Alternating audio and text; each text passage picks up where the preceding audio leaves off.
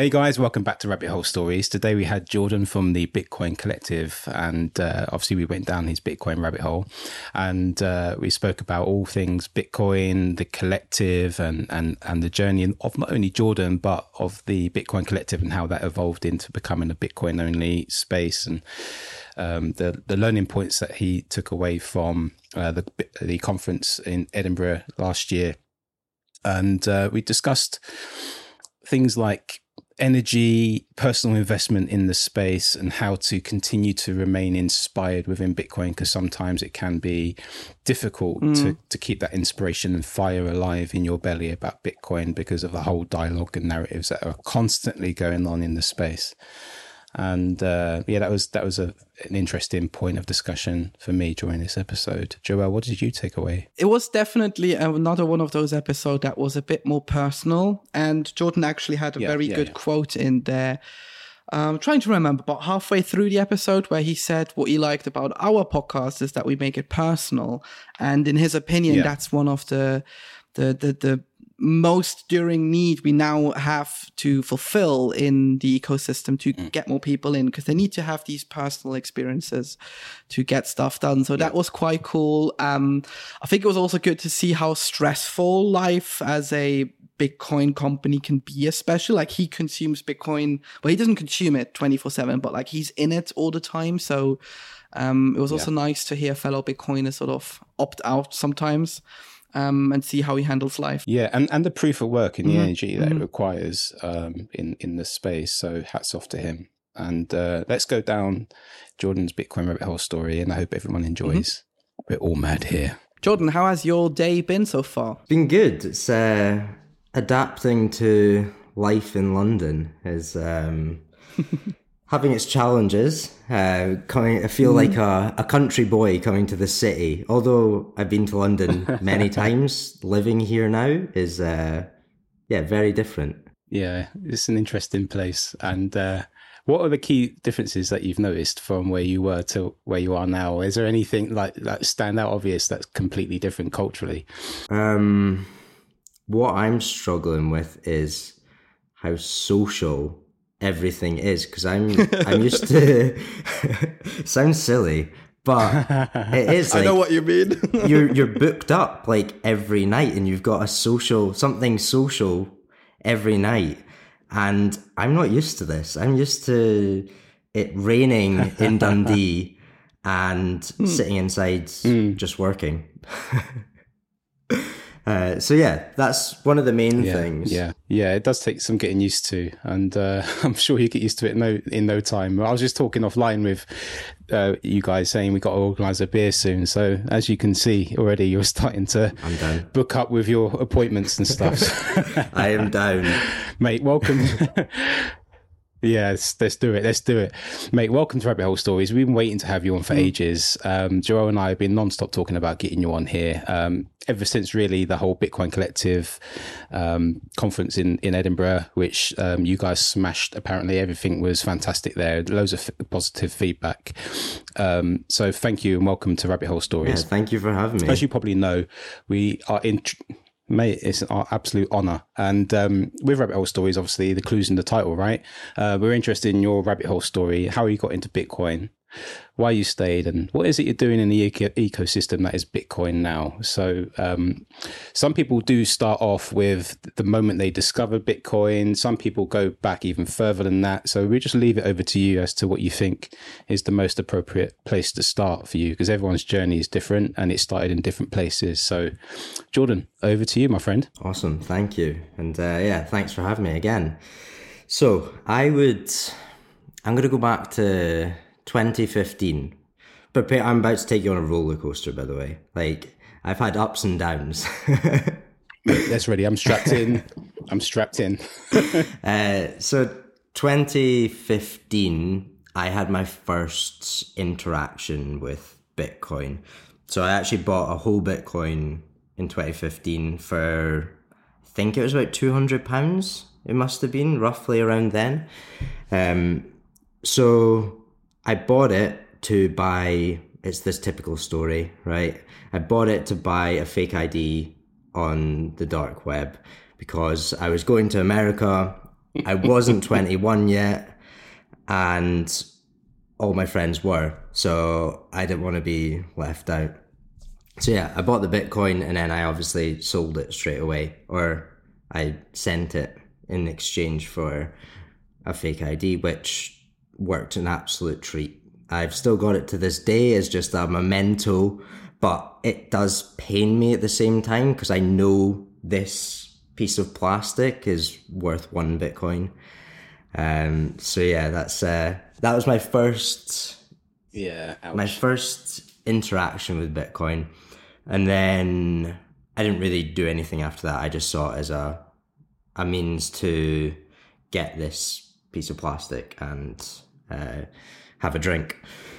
So then fast forward to 2017, that's when, I mean, everyone's kind of, there was quite a boom around cryptocurrency in general, as the price just rocketed up towards the end of the year. So I obviously jumped on that. I was buying, I couldn't even name some of the coins that I was buying.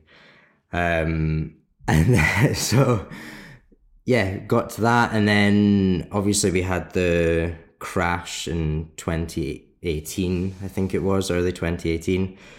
And I lost interest because I just came to it as, this is a way to make money. I'm going to be filthy rich by buying these coins.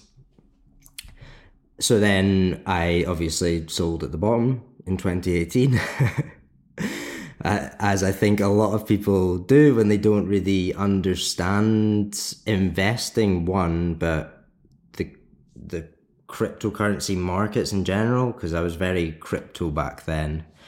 So yeah, I lost interest after that. And then we kind of fast forward then to 2020, the start of the pandemic, is when it freed me up to have time to research all of this. So I actually, at the start of the pandemic, I lost my job. So that also freed me up. So then I was on furlough. And obviously I didn't fully appreciate where this money was coming from back then. I was like, I was getting free money. And I think that's what kind of led me to dig down into, where's this money coming from? Why am I getting this money? And how is this actually possible? So yeah, that kind of led me down. This is leading me down the crypto rabbit hole. I just want to make that clear.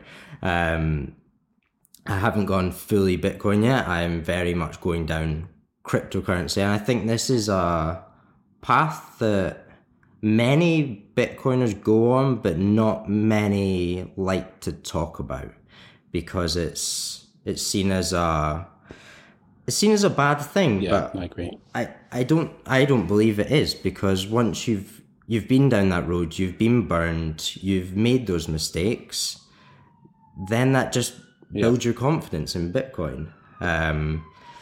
So yeah. Yeah, you haven't just arrived in a bubble and just arrived at Bitcoin. There's been a journey into it, right? And a lot of people do shy away from their crypto side, and they tend to shy away from saying it out loud. So anyway, sorry, I've interrupted you. No, all good. So yeah, I started researching this, and I was actually researching more like TradFi, like looking at like what's fiat and all of that. And then you obviously get pummeled with crypto marketing, because obviously they've got marketing teams that can get ads in front of you and sucker you in. So I got sucked in. I'm a sucker at this point.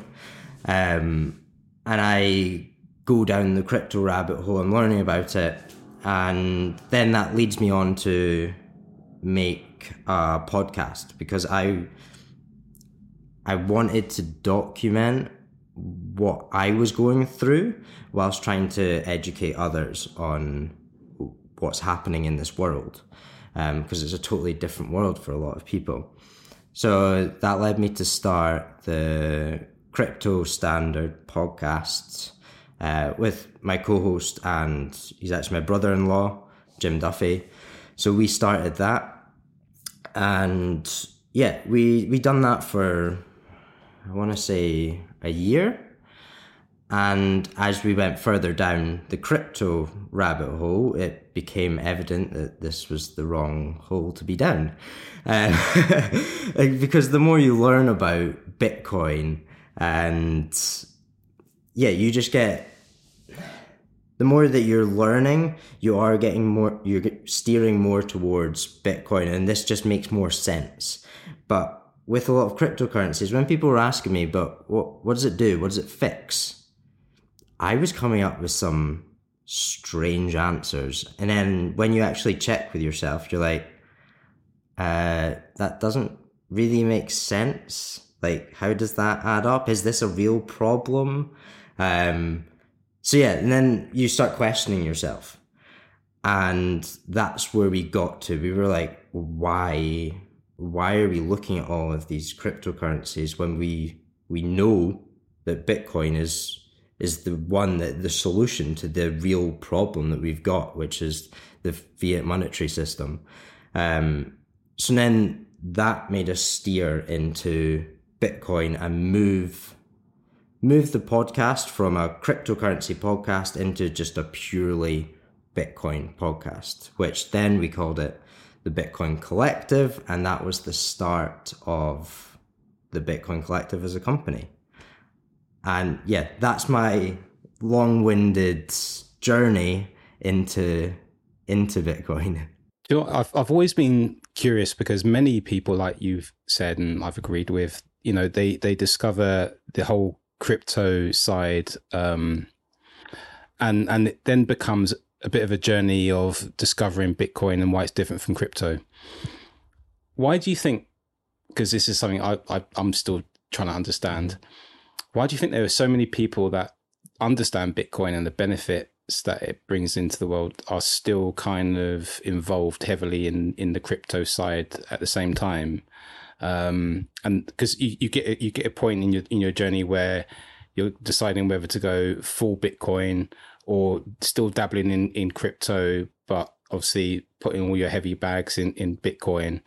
It becomes a bit of a cross in the roads, right? Because you see a bit of a divide in the whole Bitcoin ecosystem about whether you're Bitcoin only. If you're not a maxi, and you're a shitcoiner and all that sort of stuff. And there's a lot of shitting on those people that are still having their crypto bags and stuff like that. Have you had any kind of thought process there about yourself personally and why that might be for people? Yeah, and I'm not necessarily saying that that's a bad thing either, by the way. Like, you know, it's a personal choice situation. Yeah, I think it comes down to greed and wanting more. So one thing that I remember I used to say was, obviously I had my bag of Bitcoin, but then I would always say, like, I'm using my cryptocurrency investment as a way to then pump up and then put it into Bitcoin. I think a lot of people still say this and try and justify it that way because it's more of a investment, because cryptocurrency is still an investment, whatever you say, but then Bitcoin is your savings, and it's a very risky investment with cryptocurrency, where I think a lot of people try and justify it that way, because when in bull markets especially, you'll see these cryptocurrencies shoot up like way more than Bitcoin, and I think that's where it catches people, is they'll see Bitcoin's gone up, let's say 5%, and another cryptocurrency has gone up 20%. That's what attracts people, because they obviously haven't gone down the fundamentals of it, or they're just using it as an investment. I think that's the way a lot of people justify doing both. Yeah, I'm inclined to believe that as well. What about you, Joel? I think it's just purely speculation. So at the end of the day, if you've got enough cash, liquidity lying around somewhere, either you're invested into TradFi, which, funnily enough, for like all of these super clever crypto investors, is still very much difficult to get, because you're just lacking a few things. You're lacking the insight, and you mostly lack the order flow. So you don't see who buys what, and if you don't know who buys what does what, you'll end up being on the losing side. So I think it's sort of similar what Jordan says. It's the greed, and then honestly, I know these kind of people who run like crypto hedge funds as well. It's easier to get a, I don't know, 20% return in a good year on something like a shitcoin rather than on Bitcoin in a bear market. Like even now with all of these pump and dumps, right. I think people just get more access easier and quicker to these things than onto Bitcoin. Because these people they're not interested in like, holding it on their hardware wallet. They don't want to save in it. They're just there to execute their orders. And it's like Jordan says, if they end up in Bitcoin with a portion of their savings and the rest just continue keeping trading away, I think that's sort of where it stays. And I guess then you sort of have the fundamentalists or the believers. Like I know a couple of ETH people who desperately believe Ethereum has like 200 use cases the way it's being sold, when in fact I would say it maybe has 2. One is to make JP Morgans and their friends more money, and the other one you could argue would be things like stable coins if you really want to be very, very directly. But that's it. Like the other stuff is not really applicable. So I'd say that's sort of the two camps you're in. And it's like Jordan says, I think a lot of people in the last 3 years had that experience. You get free money, you can do fuck all with it, and then you move it into crypto, get the returns, and from that point on forward, it's just like, oh, I made 200% with like Pepe coin or whatever. So let me invest into another Doc coin or Frog coin or whatever. So I think it just like tickles or it plays with something in our minds that's it's beyond fucked up. And we just want to get that cash in. Yeah. Mate, 1 Bitcoin for a fake ID. I hope you framed it. I should. So I still have it. You should, yeah. I don't, that's a significant part in your journey of your Bitcoin story, right? I don't know if I want to see that every day, knowing that it's I've got 1 Bitcoin hanging on, or I could have had 1 Bitcoin just hanging on the wall, essentially.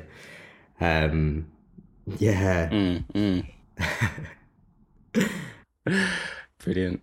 And so what's going on with the Bitcoin Collective at the moment? Obviously you guys had the conference last year. Is there something in the pipeline? Are you working in the background with things now? Yeah. So obviously we had the conference last year, which I hear was amazing. I don't like to say that it went well from an organization point of view, and then the feedback we got was it was really good. So I'm very glad for our first one that happened, and that kind of gave us a bit of a reputation in the space, because we were kind of unknown. Nobody really knew who we were. So now it's given us a little bit more credibility. And then we ran the event in London, which was a month ago now, which was fantastic. We had Obi there, we had Rachel and Christian. So Obi from Fedi, and then Rachel from TerraHash, and Christian from Zebedee. So the 3 of them talking at this event. And this event was just about, what I was seeing in the space is it was all very doom and gloom and talking about the collapse of the fiat system, and it was becoming very financial market orientated, because we had just gone through the collapse of a few banks, which is understandable. But I was seeing it was all very doom and gloom, and I just wanted to put on an event that was the positive side. What's on the other side? What could life look like on a Bitcoin standard if we moved more towards Bitcoin? So that's what this event was all about. It was about having fun and learning at the same time and coming away inspired.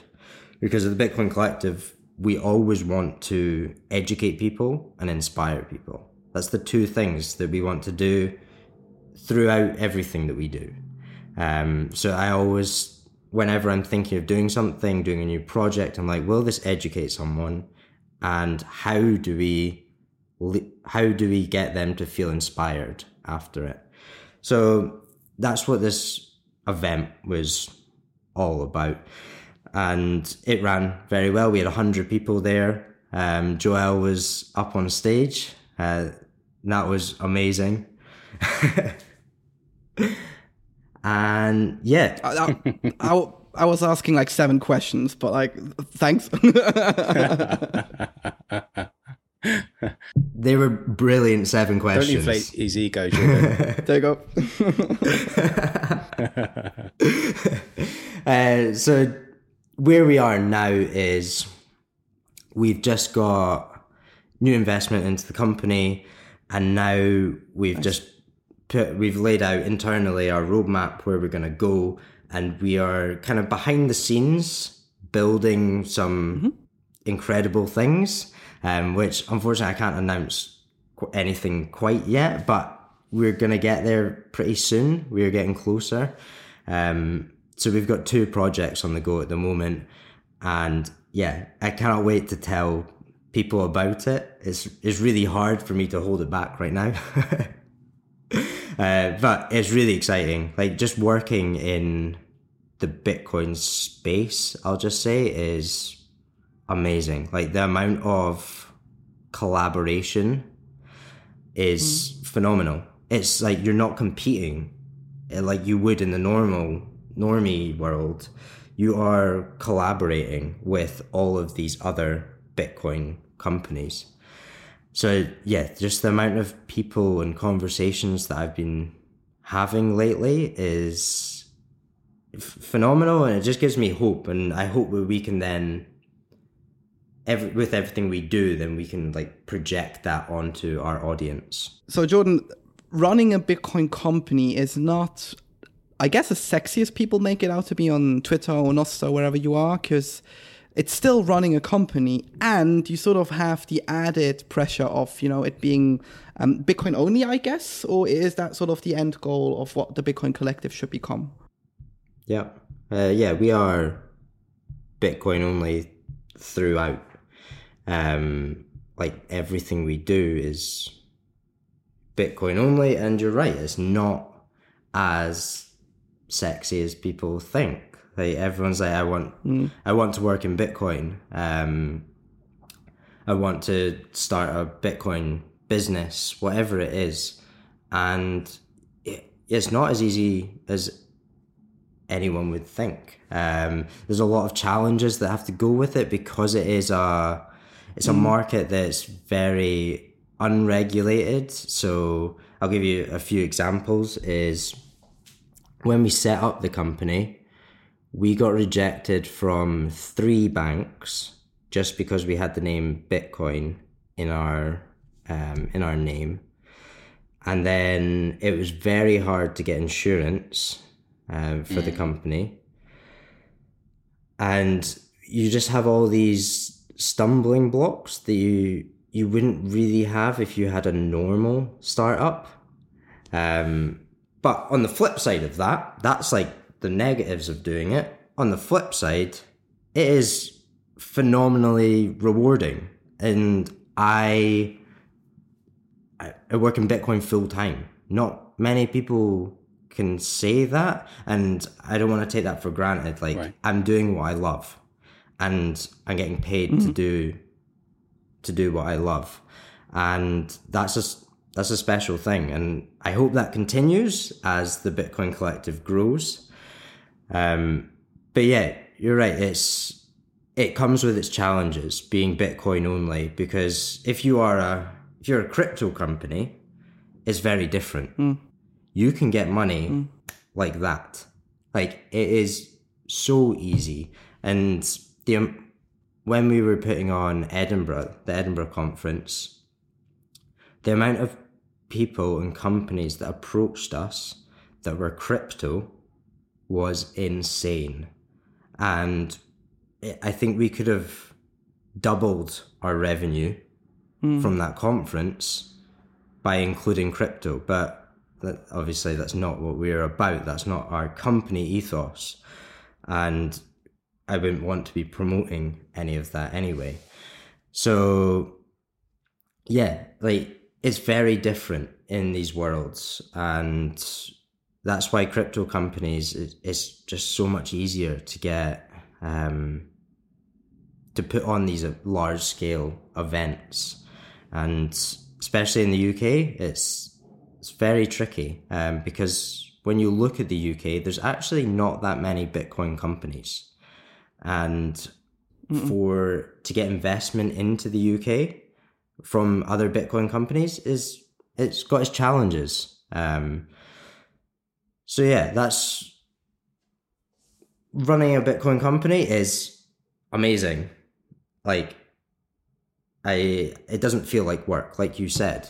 I think this was offline just before we came onto the podcast. Like, Joel, you said doing this podcast doesn't feel like you're doing podcasts. It just feels like you're chatting and having these conversations, which is phenomenal. And that's kind of what it feels like running a Bitcoin company.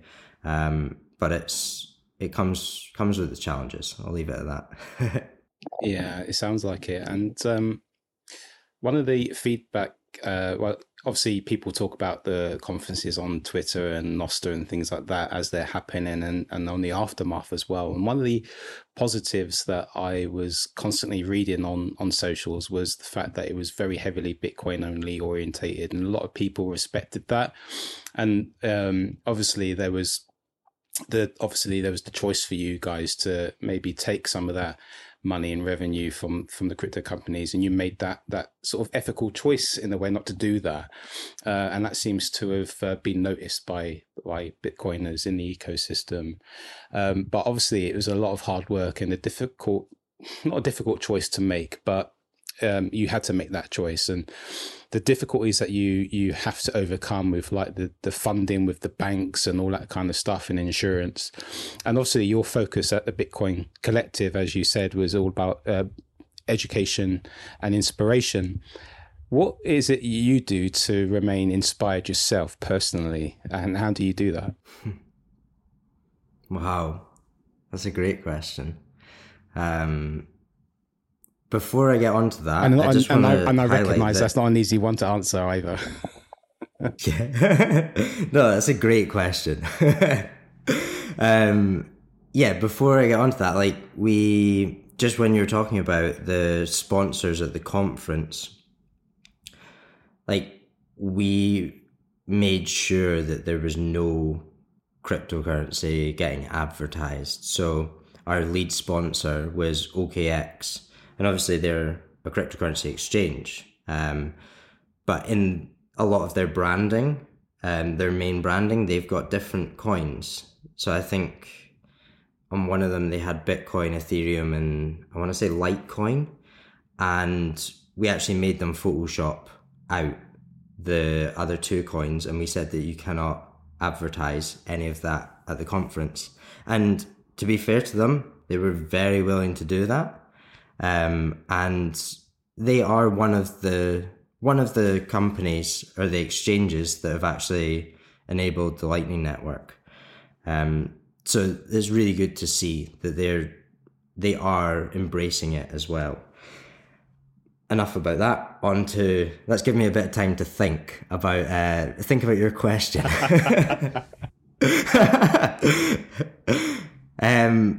What gives me inspiration is, I look back, I'm not one of these people that sit on Twitter and scroll through it and read updates coming through. Like, I actually don't really like Twitter. I never really go on it. I will check it maybe once a day to just quickly see what's happening. Just because I find finding the signal amongst the noise in Twitter is very difficult. It's very, very difficult. So Yeah. I don't spend a lot of time there. I like to look at what I've been using lately is looking at the internet and the adoption of the internet. And that really inspires me because I believe that Bitcoin is on the same trajectory as what the internet was on. So if I look at that and you look at some of the videos, you look at some of the articles that were coming out around the early 90s, the mid 90s, the late 90s, when the internet is really ramping up, you'll see a lot of negative stuff about it. And people saying this is not going to work. Just there's a lot of negativity around it. And that kind of inspires me because I know that Bitcoin is on the same trajectory. If the internet is the transfer of information globally, and now we've got something that you can transfer value globally, it makes sense that it should be on the same trajectory. So I kind of zoom out a lot when I'm looking for inspiration and I look at the bigger picture. One of the main things that actually got me into Bitcoin was the book, The Fourth Turning. I don't know if you've read it. Mm-hmm. Yeah. So yeah, phenomenal book. Nothing to do with Bitcoin at all. But it's just the cycles that society goes through. And yeah, I guess that's kind of me just saying I like to look at the bigger picture and not worry about the small things that are happening. So for being a Bitcoin owner of a company, or an owner of a Bitcoin company, I don't actually keep up. I obviously keep up with everything that's happening, but I'm not there the minute it happens looking at these things because I'm trying to build something in the background that I think will have a longer lasting effect than me knowing that BlackRock have just applied for an ETF. I found out about that the next day, for example. So yeah, I think that answers your question, but I would be very interested to turn this back on both of you. So I hope you've been listening, or I hope you've been thinking. Well, seeing as I asked the question, I might as well respond first and give Joel time to think. I think you raise a very important point, and something I need to something I already know about myself is that it's very easy to get drawn in and sucked into the ongoing dialogue that is Bitcoin, Twitter, and Nostr, and sort of going into the pit, if you like, and fighting unnecessary fights, and it's all about reminding myself that I need to just remember what Bitcoin is, what it's about, and the fundamentals of it, because ultimately that's all that really matters. It doesn't matter about this people's political opinion or their bigotry or whatever it is that they've said that I don't agree with, and it's an unnecessary fight in the short term, really, because I need to keep reminding myself that it's a low time preference thing, TikTok next block, and not get always drawn into these fights. But then again, saying all that, my persona on Twitter is questioning Bitcoin. So now and again, if I do have a question in my own mind that I want to put out there, I am inviting dialogue. And I think also that is important. I think we do need to have conversations and discussion and sometimes debates, but sometimes you just get pulled into the most ridiculous, unnecessary arguments. So I just need to remain humble, stack those sats, remember the whole low time preference thing and the fundamentals of Bitcoin. And I think ultimately it's the fundamentals of Bitcoin that truly inspires me, because that's why I chose to go Bitcoin only. That's why I'm investing all the time I put into Bitcoin on this podcast, putting Signal out there and speaking to people like yourself, Jordan, and all the other guests that come on to learn from them, understand their journey, so I can just focus my journey and know that there are people in the ecosystem with me and I'm not alone. So that's probably what I'd end up answering in that way. Joel? My answer is probably a bit shorter. Sorry, I was rambling. And I would, I think I'd draw it down to, just being a bit long in the space. But for me, Bitcoin touches on the probably most human aspect of us all, and that's hope. Whether you don't have any money, whether your, relationship broke up, you got your heart broken, you lost your job, the last thing you usually hold on to before you break is hope. And for many people in the world, those can be the most mundane things. Cat videos on the internet, calling your mum, calling your dad, whatever.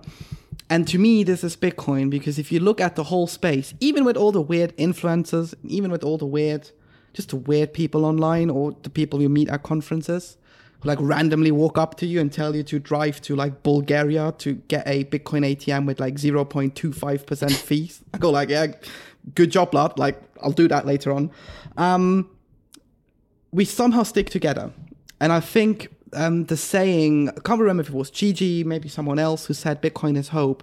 It truly is, because even if Bitcoin is failing, or if it fails, whatever, we are truly fucked. I can't think of anything else where we can sit around at home all day shouting at the ECB, the Fed, or any central bank you want to mention, and come together as one against a pretty totalitarian world government, I will call it. Because at the end of the day, that's sort of the thing they're pushing. They want the CBDCs. They want to standardize everything. They want to take it completely away from the individual.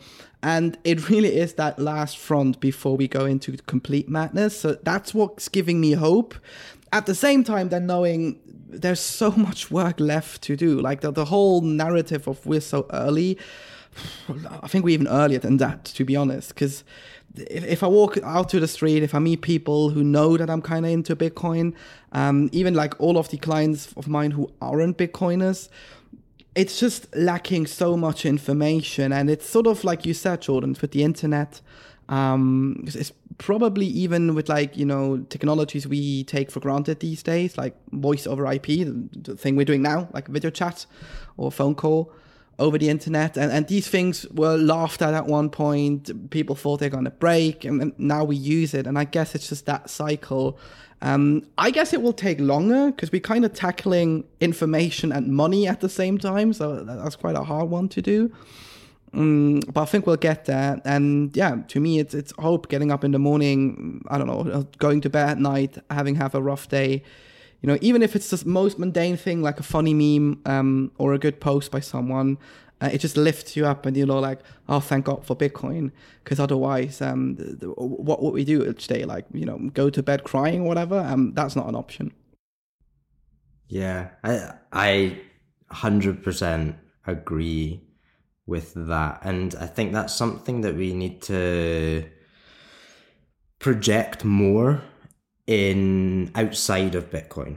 I think that's something that attracts new people to Bitcoin, and that's something that we concentrate on, or the path that we are now going on is looking at how do we bring more people into the Bitcoin space, and by that I mean just educating them about Bitcoin, and they need knowledgeable about what is Bitcoin. Because at the moment it can feel like it's very much echo chamber, people having fights with each other within the space, which is good because you need to have these debates, as you said, Ian. It's important to have these debates internally, but that's not a good view when you're someone from the outside looking in on what's this Bitcoin space all about. They go onto Twitter, they see people fighting each other. It's off-putting. Yeah. So it's about having that hope and the positivity. I think that is where we bring more people into Bitcoin, is showing the really positive and amazing things that are happening in the space. And that just gets sometimes brushed under the carpet in some places. And the concentration is more on we're doomed. Like, life is doomed. It's so bad. Whereas, no, like, it's not. I really enjoy life as it is at the moment, but we could also have a lot better way of running the world.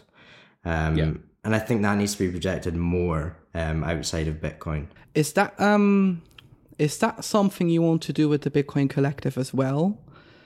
Because I know that the company is like registered as an events and education thing. Yeah. Do you want to go beyond that, or what's sort of the 10-year? Let's do it investor-like. Where are you in 10 years, Jordan? I'll just whip out my pitch deck. Give me a minute. Yeah, we link it in the show notes. Still accepting offers, by the way. Yeah. I'm glad you said pitch deck at the end of Whip Out. So, everything that we're doing is, as I said, is around educating and inspiring. But one of our main target audiences will be those that are outside of Bitcoin. Like, they're not typically on Twitter all the time. We want people that are maybe on the verge, and I think there's becoming a lot more people that are just on the fence, and they're like, I've heard about Bitcoin, maybe I've bought it in the past, I don't know what it was or what it is, and I want to learn a little bit more about it. And I think that is going to be one of our main target audiences, because there is a growing number of those people that want to learn what Bitcoin is. And especially, I hate to say it because I don't like talking about price, but going into a bull market, there's going to be a hell of a lot more people, or if we are going into a bull market, I should say, there's going to be a hell of a lot more people that are curious about it. If you think back the last two cycles, that everyone gets excited about the price, but can you capture this audience with the price, but then educate them at the same time? So then they stay for the long term and don't maybe get sucked in by crypto.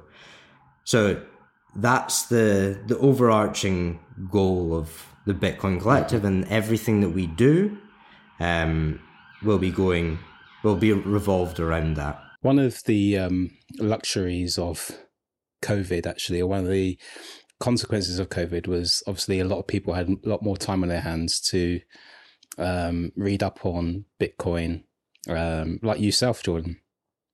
And obviously a lot of people were onboarded during those COVID times because they had a lot of time on their hands. And like you came into questioning, where's this furlough money coming from as well? So there were a lot of circumstantial things happening at the same time that almost kind of the current of curiosity was running, allowed you to sort of go on that journey, really. But obviously without any lockdown or COVID at the moment, it might be a little bit more difficult for people. So I'm just wondering, like, the whole investing that time in educating people, or educating yourself as to what Bitcoin is when you're going to do your 9 to 5 or your shift work or whatever.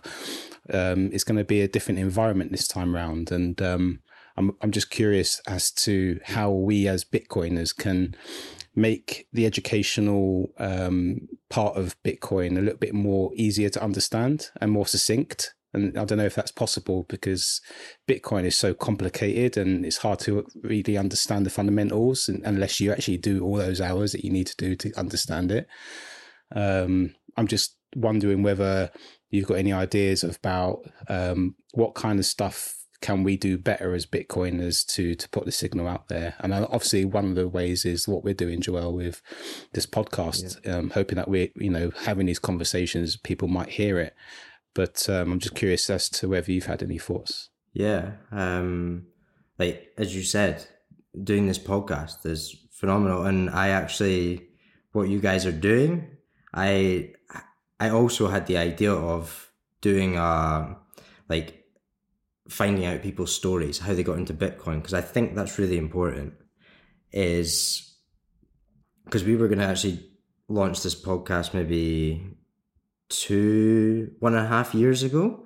So I'm glad you guys have done it. And hat off to you for doing it. It must be like so interesting just learning about people's journeys into Bitcoin.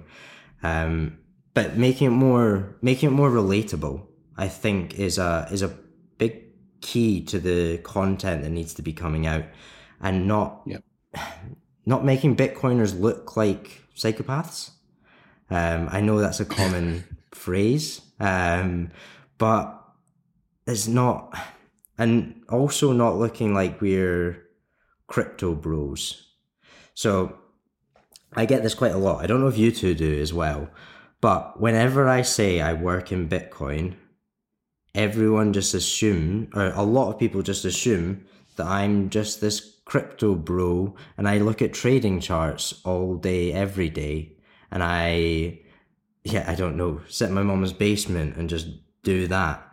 That needs to change, that whole narrative, because from what I see is Bitcoiners are usually older, and we're maybe this is what I see from the event side of things anyway. The people that are, the demographics that are coming to our events are usually between 30 and 55. And they're having the real world's conversations of what's the problem with the fiat system, because maybe we've experienced it. We remember it in 2008 very well. And we know what this problem is. And now you're offering us a solution to this problem. Okay, we get it. Whereas what I also see with crypto is a younger demographic.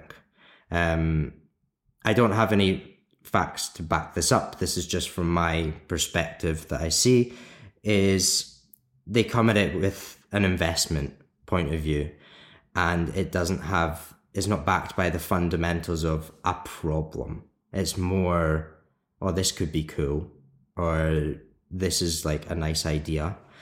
So yeah, I think there's a big demographic difference between Bitcoiners and crypto. Totally lost my train of thought. What was the question? You answered it well. Like, I think there's nothing more we can add there. But continuing going on what you said, I think this is one of the issues we sometimes have on Bitcoin Twitter, Bitcoin Nostr as well, where, it's easy to say, like, have a low time preference, but then it's hard to forget how much shit is happening in people's life. Like, depending what their job is, maybe they get paid late, unexpected things, and it's depressing for normal people to hear or read that these weirdos are stacking daily, for example, or weekly or whatever.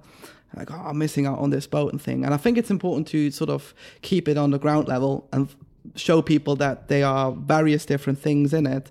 I'm interested because you said, if you say I work in Bitcoin and I think that you look at charts all day, are there any moments where you kind of say, I just work in like tech or finance or whatever, and sort of try to steer away the question of what is it that you actually do? Yep, I do that quite a lot because I'm not your typical, like, I'm not a toxic maximalist. I won't push it on people. I like to do things outside of Bitcoin at the same time, because I work in Bitcoin, like, it can become all consuming, and I've been through periods of that where it just consumes your life, and I don't know if either of you have been through that. Oh yeah, yeah. I literally tweeted today something along the lines of sometimes I just wish maybe I could just forget about Bitcoin for one day or something like that, just to sort of like reset it, because it does get a little bit intense at times. And funnily enough, like, I had a feedback of a client today who's also a Bitcoiner, And he's like, sometimes it's hard if I like read your stuff that you don't differentiate between like you're writing for like plebs and maybe like a more high-end client. You know, think of like, I don't know, Fidelity or someone like this. Yeah. And I was like, oh yeah, shit, he's got a point. Because like, if I need to write about TradFi stuff, fintech stuff, this is easy. Like, I have my sources, I know what to do, I know what to tell. But with Bitcoin especially, because you almost overconsume and you really have to be careful, you don't know where that boundary is. So it's always funny to hear if people are actually honest and say like, yeah, I've totally missed the boat of saying I work in Bitcoin, and just say like I work in fintech or something like this, because it's the easier conversation at the end of the day. Yeah. Yeah, and I do that a lot. I in certain situations I steer away from talking about Bitcoin, because a lot of people like to talk about Bitcoin, even if they're not in Bitcoin, or cryptocurrencies. Usually, I say that I work in Bitcoin, and they're like, their first response is, "Oh, I've got some cryptocurrency," or "I've got some crypto." So it's always like, I need to be like, "Oh, but it's not crypto." So yeah, I steer away, and I actually, in certain situations, especially when it's around family and friends, I will just say that I work in education and events, and I won't bring up the topic of Bitcoin unless they do, and then I'm happy to chat about it. But it can lead to sitting in the corner of a party and someone's just asking you lots and lots of questions. And if you're doing that every single day, you're working in it, and then you try and go and relax, and then you're in social situations and you're talking about it, it gets a lot. Well, I can't handle it anyway. I need some time away. Because as I said, I've been in that situation where it just consumes my life, and I try and push it on people. And what I've found is that's not an effective way of doing it. People will come to Bitcoin in their own time. Yeah.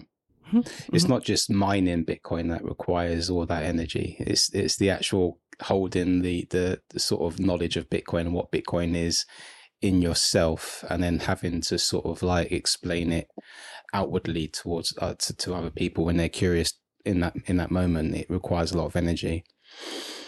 One last question before we round up this episode is, what, if any, book would you, or article, Bitcoin directly related or otherwise, would you recommend for people to maybe pick up and have a read of, that has helped you understand Bitcoin or life any better?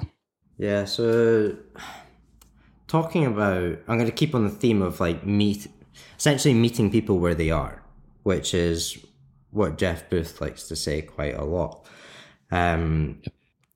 So I'm very, very much in that camp of, you need to meet people where they are and not push it on them, or if they have certain interests, then to try and figure out how would they like Bitcoin. Is like, how does their brain work? I've been lately trying to put myself into the shoes of non-Bitcoiners and be more empathetic towards, like, how would they be feeling? What's their pain points? So yeah, meeting people where they are. And I would say Jeff Booth wrote this amazing article called The Greatest Game. Don't know if you've read it. And phenomenal. I would recommend anyone to read it. It's on Medium. He's got it on. I think he wrote it 2 years ago, just after his book.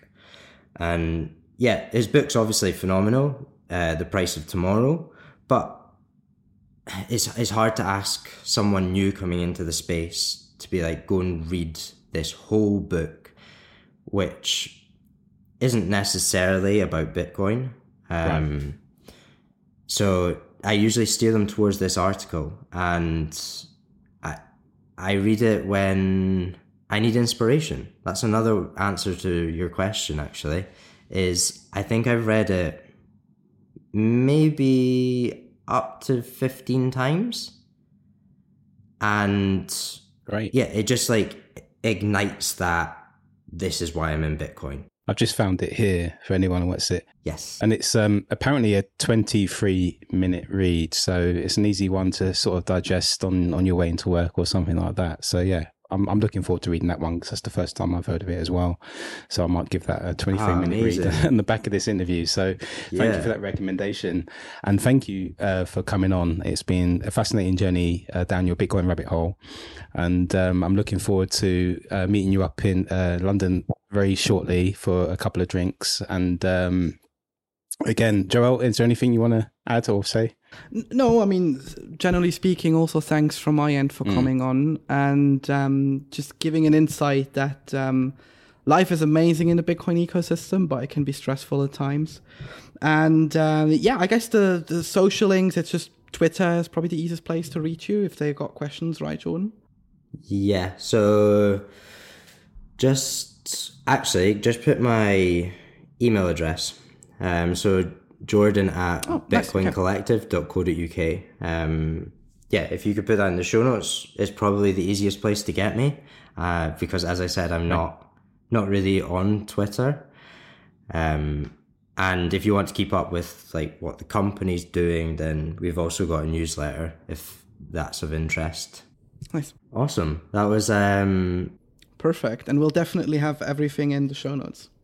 Yeah, perfect. Well, thank you guys for having me. I've been wanting to get on for a while, and yeah, I'm glad that we could go down the story of my rabbit hole. As I said, I really like the more personal podcasts where you can actually get behind the companies that people are running and yeah, get the full story. So yeah, thank you guys, and thank you for producing this podcast as well. Perfect.